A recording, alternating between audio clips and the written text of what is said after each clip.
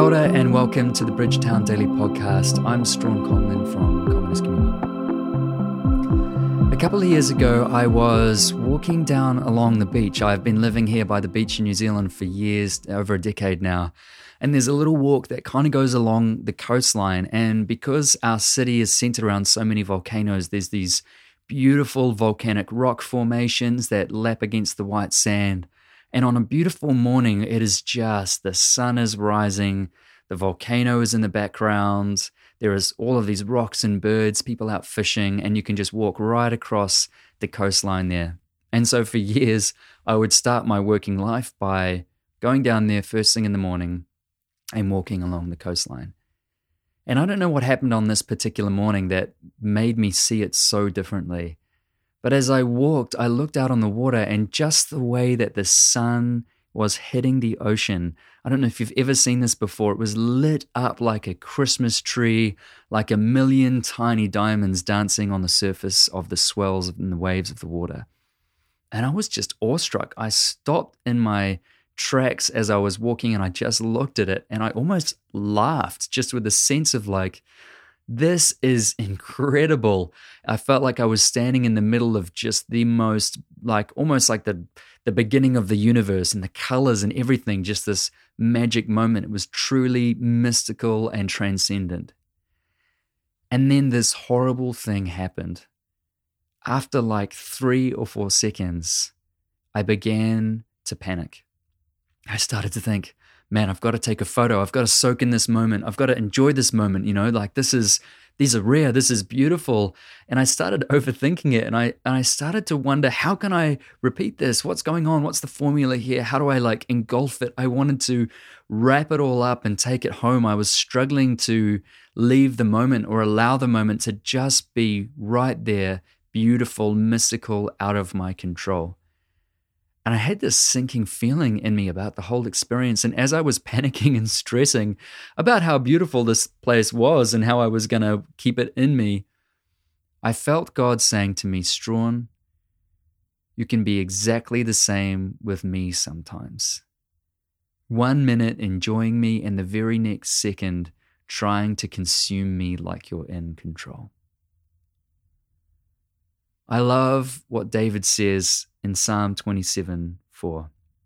One thing I ask from the Lord, this only do I seek, that I may dwell in the house of the Lord all the days of my life, to gaze on the beauty of the Lord and to seek him in his temple. This scripture to me is about the art of beholding.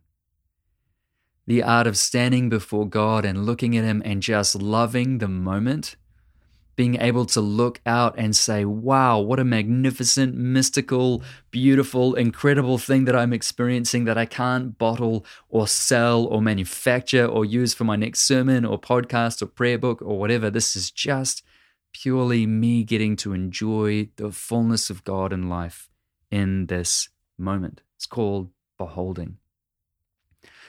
The problem is, in our culture today, we are hardwired for consuming, which is the opposite of beholding. We are a consumption-oriented culture. Everything we do, I've had a great experience. I'm going to write a book about it.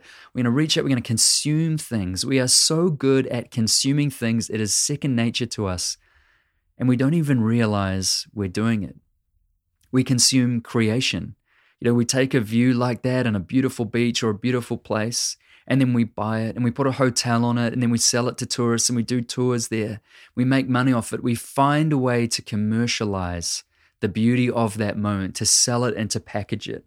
Then we create advertisements. Just fly here and there's beautiful people in their togs and swimsuits or bikinis or whatever, snorkeling and drinking mojitos by the pool. And it's like, this is where you can live your life. We are product packaging a consumer experience of something to just be beheld. We do it with each other. We use each other at times to get benefits for ourselves. This person makes me feel this way, or I like this community because this is what I get out of it. We use each other to feel better about ourselves when we're angry and we release all of our negativity upon them. Or when we're hurt and we need someone to comfort us. Not necessarily all those things are wrong in themselves. Obviously it's great to depend on people. But we can also slip into the cycle when the only people we surround ourselves with are the people who are better for us, are the people who give us what we want and need. We can consume people too. But we can also consume God. In the same way as we can see a beautiful vista and want to build a hotel on it, we can build hotels and vistas and tourist experiences around our encounters with God. We can seek God just for his gifts. We can seek God just for his blessings. We can love on him and pray and sit with him only when our life is going well and he's giving us what we long for and desire. Consuming God comes to God for any other reason than just to sit and behold him. One thing David asks of the Lord, this only does he seek, that he may dwell in the house of the Lord all the days of his life, and gaze on his beauty and seek him in his temple. Becoming a beholding people is about becoming a people who long to sit with and see God for no other reason than just to enjoy him, to know him, and to be with him.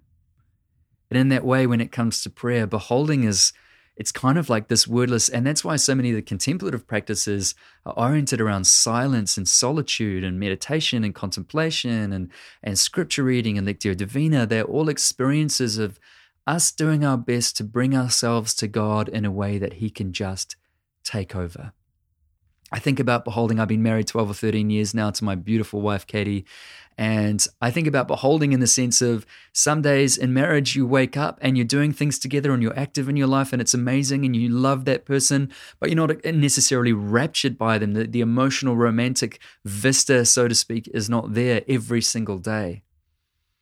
But every now and then you have this moment where you see them again like you saw them the first time, and that feeling of love overwhelms you and you're caught up. And in that moment, you are no longer just their friend. They're no longer just your spouse. They are this beautiful creation of God that overwhelms you.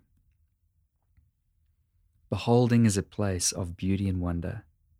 It's a place of rest and trust. It's a place of maturity. To behold God is not to love the God we want him to be. It's not to follow the God who gives us what we want or fits the theological paradigm that we want or looks and sounds and feels how we want. To follow and truly love God is to sit with him and say, as you are, Father, show yourself to me outside of all of my boxes that I may behold you. That is the place of greatest friendship and love with God, where we can let God be God. We can dignify him and enjoy him forever. I wanted to finish again with a poem actually by a poet called Edward Carpenter. It's from the New Zealand Book of Prayer. It's part of the liturgy and it's called The Lake of Beauty. And I just thought it was a beautiful example of beholding. So I just want to read this poem to you as a prayer as we close out this morning's devotion. The Lake of Beauty by Edward Carpenter. Let your mind be quiet, realizing the beauty of the world and the immense, the boundless treasures that it holds in store. All that you have within you, all that your heart desires, all that your nature so specially fits you for, that or the counterpart of it waits embedded in the great whole for you. It will surely come to you.